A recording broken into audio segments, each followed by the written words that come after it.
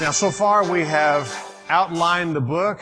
We have studied the 7 churches. John has been caught up into heaven. He's allowed to see the one sitting on the throne. He's been focusing on the one sitting on the throne, and now his attention has been shifting and noticing this scroll that's in the right hand of the one sitting on the throne. And as we ended last time, we had opened up 4 of the 7 seals on that scroll. Remember, the first scroll, or the first seal, I should say, deals with peace and a time of peace. Seal number 2 deals with war, and peace will be taken from the earth. Seal number 3 deals with famine, and number 4 deals with death. And now we're coming to new material tonight as we think about the opening of the 5th and the 6th and even the 7th seal tonight. Notice seal number 5, Revelation chapter 6 and verse 9. And when he opened the 5th seal, I saw under the altar the souls of those who had been slain for the word of God and for the testimony which they held. And they cried with a loud voice, saying, How long, O Lord, holy and true, until you judge and avenge our blood on those who dwell on the earth? Then a white robe was given to each of them, and it was said to them that they should rest a little while longer, until both the number of their fellow servants and their brethren, who would be killed as they were, was completed. Now notice the image here. The image is souls under the altar, and the message that is being communicated here is these represent the slain remnant. What we have here, and one of the things we know about the book of Revelation and the tribulation period of the book, is that there will be people saved during the tribulation period. We'll talk more about who those people might be and who the people that will not have that opportunity, but there will be people who have the opportunity to be saved during the tribulation period.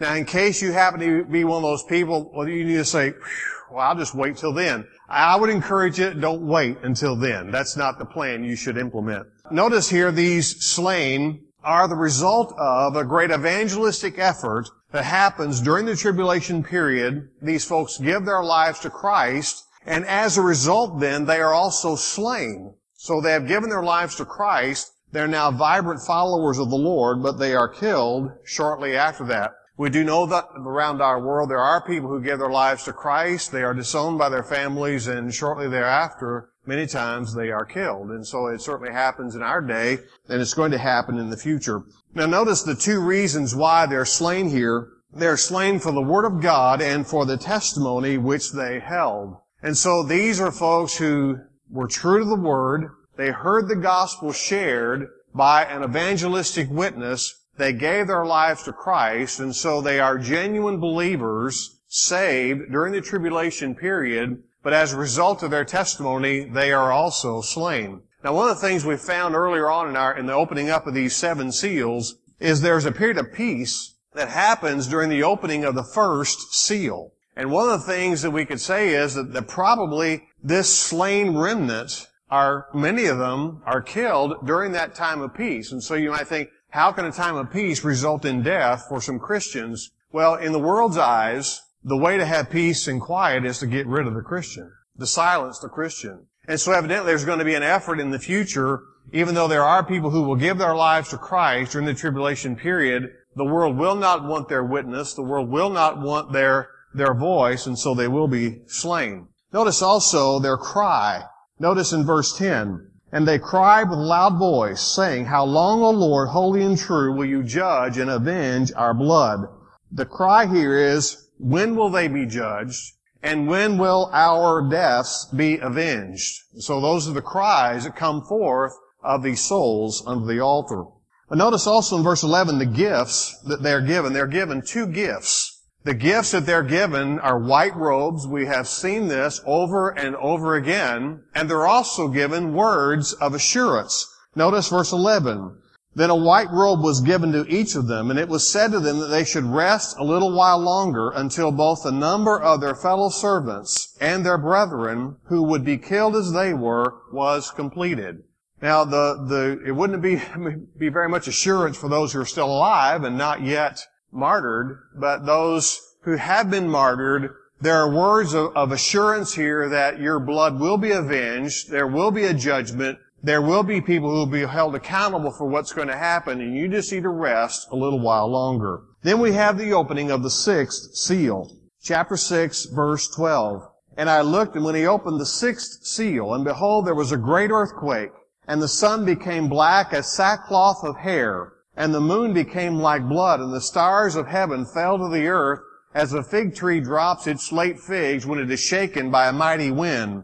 Then the sky receded as a scroll when it is rolled up, and every mountain and island was moved out of its place, and the kings of the earth, the great men, the rich men, the commanders, the mighty men, every slave, every free man, hid themselves in the caves and the rocks of the mountains, and said to the mountains and rocks, fall on us, and hide us from the face of him who sits on the throne, and from the wrath of the Lamb. For the great day of his wrath has come, and who will be able to stand? Now notice here we have the image of a great earthquake, and the message here symbolizes total anarchy. Total anarchy on the earth. Now what we have here as we think about this great earthquake, we have already studied in our time together several of the cities in the churches, the studies that we made in chapters 2 and 3. We found several of those cities that were decimated as a result of earthquakes. Here we have the scriptures speaking of a great earthquake, and as a result, the whole solar system, that as we know of it, is convulsing and going to react to this great earthquake and this work that God is going to allow to happen. Now, the word earthquake here is the word seismos, where we get the word seismograph. And I don't know if any of you all have ever been through an earthquake. I've been through a couple of tremors, and I can remember those, but I've never been through a full earthquake. This is a great earthquake. And so we're going to look at some of the ways that it's going to affect our solar system. Notice the result there. Notice page 2 of your outline. We're just going to kind of walk down through, and I've pretty much listed them for you there on your study guide. But if you want to jot down any notes, you're certainly welcome to do so. Notice, first of all, the effects on the solar system. The sun becomes black as sackcloth of hair. Sackcloth was a bag that was made out of the black hair of a goat, and is actually used to carry things. And people would actually wear sackcloth in times of mourning. Here, our solar system has all been in just a result of this earthquake and this work that God is doing here. It becomes black as sackcloth of hair. The moon becomes like blood, and the stars of the heaven fall to the earth. Now, this is major. Now, one of the things as you write down, if you want to jot down Colossians chapter 1, verses 16 through 17, one of the things we find in the Colossian letter is our Lord Jesus Christ is viewed there as the one who is holding all things together. In fact, let me just share with you what those words are. It says, for him, this is in Colossians 1, 16 and 17, for by him all things were created that are in heaven and that are on earth, visible and invisible, whether thrones or dominions or principalities or powers. All things were created through him and for him, and he is before all things, and in him all things consist. That's the phrase I want you to think of. In him all things consist. The idea that is painted here and the truth that is painted in Colossians 1 is our Lord Jesus Christ right now, as we are here assembled, he is personally, dynamically, practically holding our universe together. In him all things consist. That means to hold together, to stick together. Now, years ago, many, many years ago, some of our ancestors, our forefathers, believed that our solar system, our planets and everything that God created them, threw them out into space, and wound up this universe like a top, and just let it go, and it's been running on its own. There's nothing further from the truth. God is very actively, dynamically involved in every part of our lives. And what's interesting is all the Lord Jesus needs to do to cause this to happen is just to take away his restraining hands, and everything will fly apart. What we see here in this message, rather than trying to, again, pick the pieces, each particular aspect is his controlling hand that keeps everything moving in the way it's working right now. The pagan scientists refer to this substance that keeps everything in place. They call it cosmic glue. They don't want to refer to it as God's control. They certainly don't want to refer to it as the Lord Jesus Christ, but they say something is keeping all this stuff in order. Something is keeping our planet revolving around the sun and our moon around our planet and all the other planets. Something's keeping that happening, and they call it cosmic glue. Paul says it's the Lord Jesus. who keeps all things together. And so we see we need His power and His authority each and every day. Secondly, notice its effect on the atmosphere in verse 14, and talks about how the sky receded as a scroll when it is rolled up. Now the image here is that of a scroll being opened up, and if you imagine, you've been through vacation Bible school and Sunday school, you know what a scroll looks like when you take some paper and you roll it all together, and then you open it up, and the picture here is what would happen if you took a sharp knife or a sword and you cut that scroll right down the middle, and how the two sides would just curl back left and right. That's the image that's painted here and what's going to happen to our atmosphere one day. Its effect on the landscape. Every mountain and island was moved out of its place. Imagine. This is much bigger than buildings falling down and little cracks in the sidewalk. This is huge. And so we're talking about a significant work here. Number 4 there, notice the people who will be affected. Here we have the 7 conditions of life governing the whole fabric of society. And as you look at those 7, we could talk about what each one of those delineations are there, but simply those 7 there would indicate all society, from kings down to slaves and everybody in between. And notice the reaction by the people. I want you to notice this in verses 15 and 16. And the kings of the earth, the great men, the mighty men, the rich men, notice what they said in verse 16. And they said to the mountains and the rocks, fall on us, hide us from the face of him who sits on the throne and from the wrath of the Lamb. For the great day of his wrath is come, and who is able to stand? Notice we have these folks making a cry out. They are in such desperate situation. They're crying out, calling out. Notice the 3 peculiarities that I see here in verse 16. If you want to jot these down. First of all, they are making a spiritual request. You see that verse 16? And they said, and that means to make a request, to call out. They're making a request, a spiritual request. If you will, they are praying. How ironic it is that here we have people who have rejected and rejected and rejected the call of God. They have rejected the call to acknowledge God. And yet in the end, they're making a request. Their motto might be, when all else fails, pray. That in the end. But notice, not only are they making a request, they're not praying to God. Notice, the one that could help them, the only one that could provide them any kind of salvation or safety or security, they're not praying to Him. Who are they praying to? They're praying to the rocks and the hills. They're praying for the mountains. Notice verse 16, instead of the mountains and rocks, fall on us and hide us from the face of Him who sits on the throne and from the wrath of the Lamb. If you can understand what I'm saying here, they're actually praying to Mother Nature. When that curls the hair on the back of my neck, when I hear news people and weathermen refer to God as Mother Nature, that's what these guys are praying to. They're not praying to God. They're praying to the rocks, the mountains, and the hills. But also they're making an insane request. Their request is, hide us from the one. Hide us. For the great day of God has come, and who will be able to stand? Friends, I'm going to tell you, you can't hide from God. You can't get mountains and hills and rocks to cover you up and hide you from the presence of God. David said in Psalm 139:7, where can I go from your spirit? Or where can I flee from your presence? David would say there isn't a place. You can't run. You can't hide from God. And God is letting them know they can't do that. And notice the last few words here.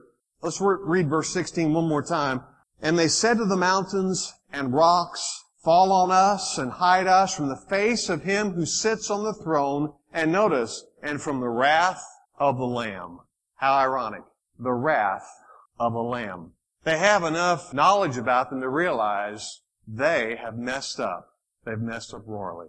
The opportunities they had to receive Christ, they missed out on. And the image that is painted here is that of a mild lamb, yet has great power. In fact, if you want to jot down Hebrews 10:31, we could actually say the book of Revelation is kind of summed up in Hebrews 10:31, where it says it is a fearful thing to fall into the hands of the living God.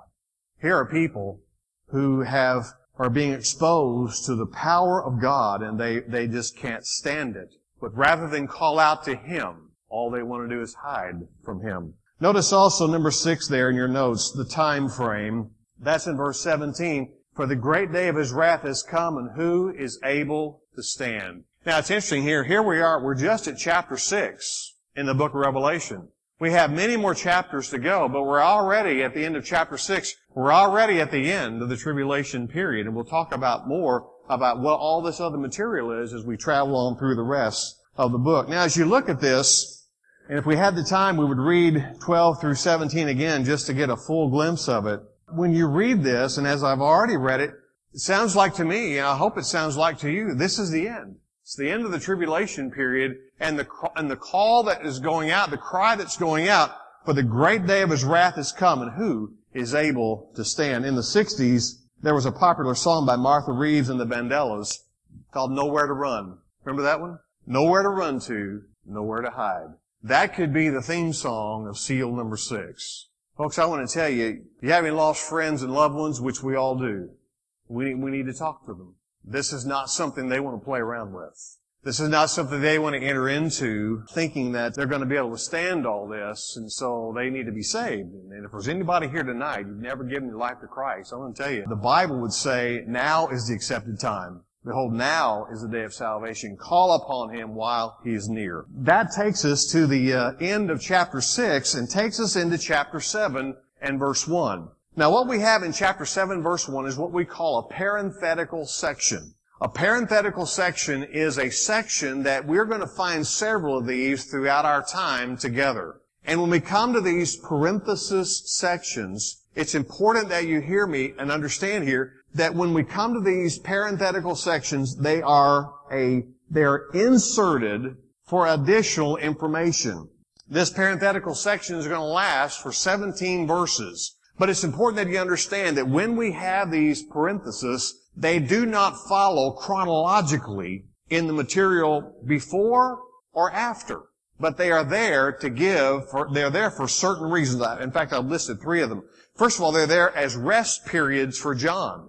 Every now and then throughout this Revelation account, as John is being exposed to and it's being revealed to him, this disclosure of the revelation of Jesus Christ, every now and then, it's just more than he can take in. And he has these rest periods or respite periods where he can just rest and think about what he's experiencing. Also, they are events that happen near the end. And so each time we have one of these parenthesis times, it's talking about events that happen near the end, but also they add detail not previously given. Now, I shared with you earlier on as we started in chapter 4 of how the Lord unrolled this and unveiled this revelation in such a way that it gives information and then more detail, and we're going to see this as we travel through the book. Now, it's important that you understand that chapter 7 is parenthetical because this is one of the sections that causes people confusion as they read this, as we typically read books front to back,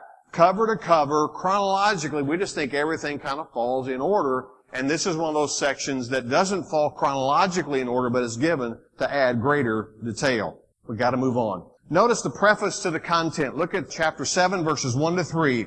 After these things, key marker here, here's our phrase, our little phrase we've heard before, meta tauta.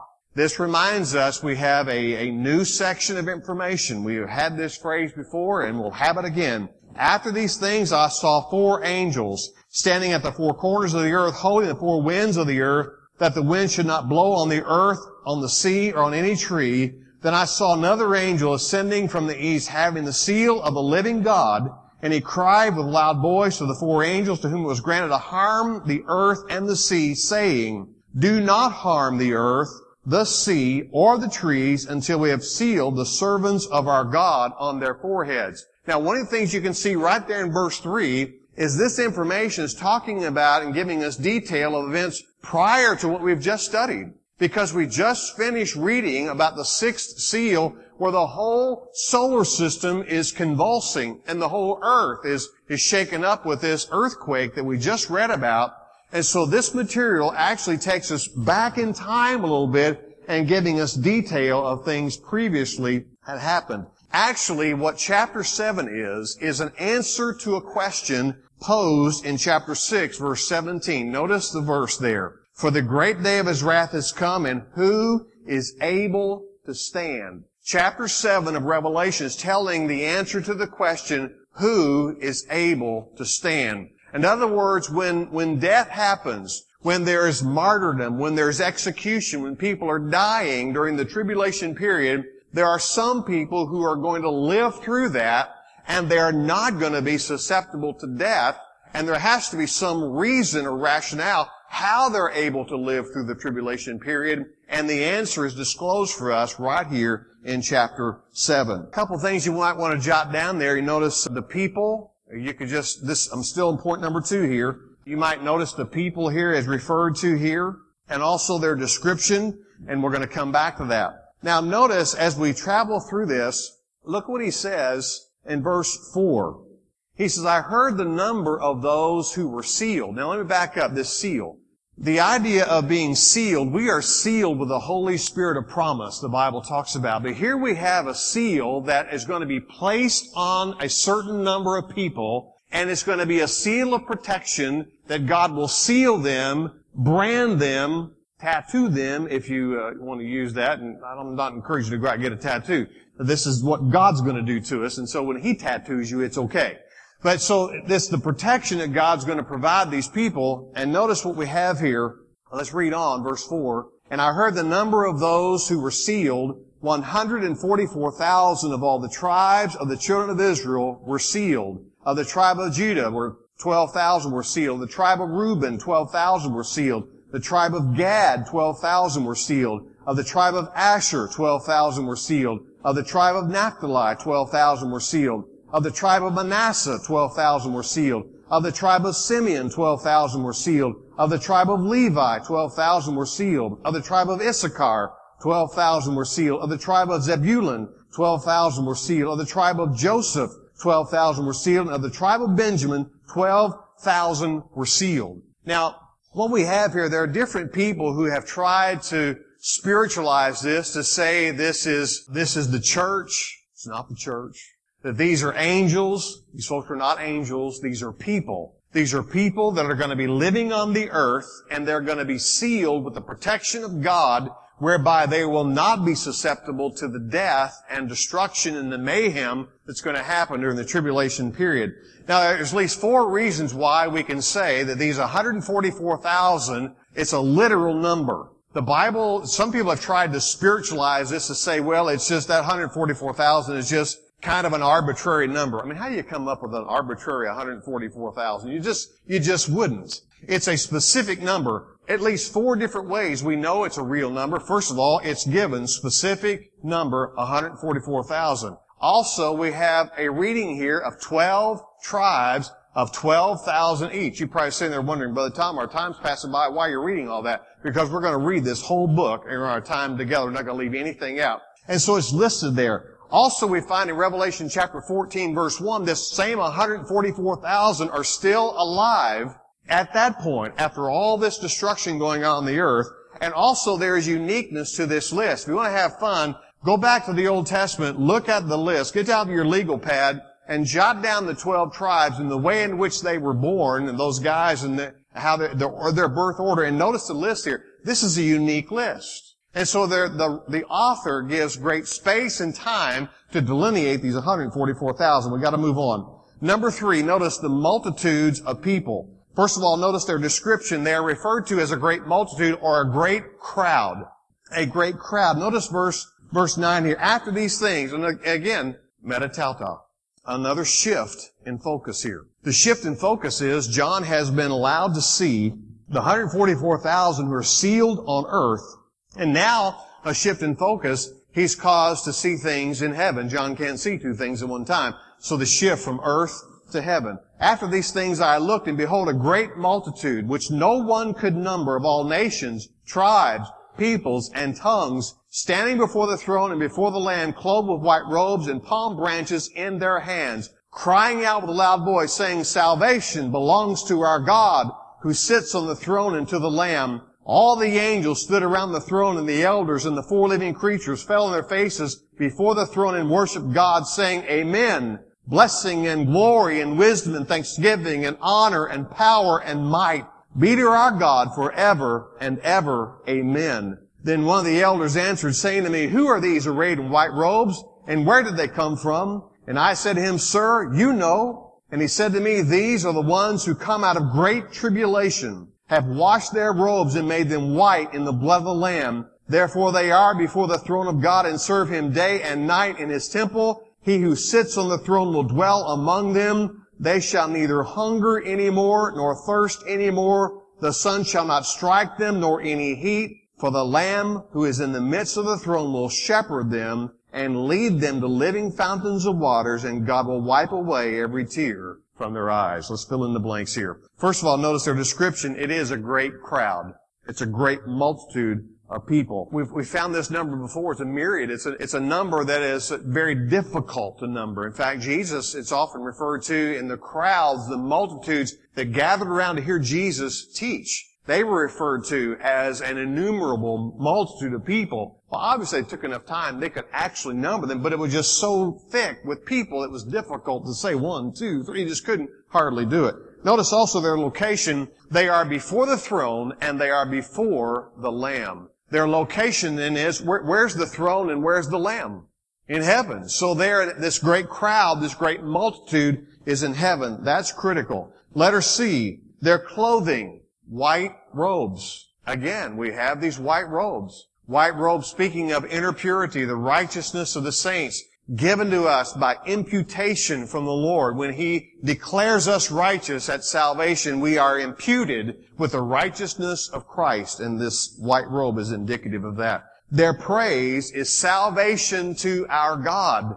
They are singing salvation to our God. Now, let me just put a little note here. As I kind of mentioned this last Sunday morning, just in the beginning of our worship time over in the fellowship hall. But I just want to share with you and remind you that God loves loud praise. Here we have this crowd, this multitude of people, and they're lifting up their voices and praising God, top of their voice. Now, it's true, there's times to be silent. The Bible also says, Be still and know that I am God. But our God loves loud praise. It doesn't need to be screaming. It doesn't have to be uncontrolled, but He loves us to open up our voices and just praise Him. I'm talking about out of the gut. Out of our spirit, just filled with His Spirit. Some of y'all being kind of messed up and worried about what I talked about a couple of weeks ago about singing. One of the things about good theology is you don't have to worry about those songs. With the Holy Spirit in your heart and in your guide, man, you can sing those songs, you can look at those screens,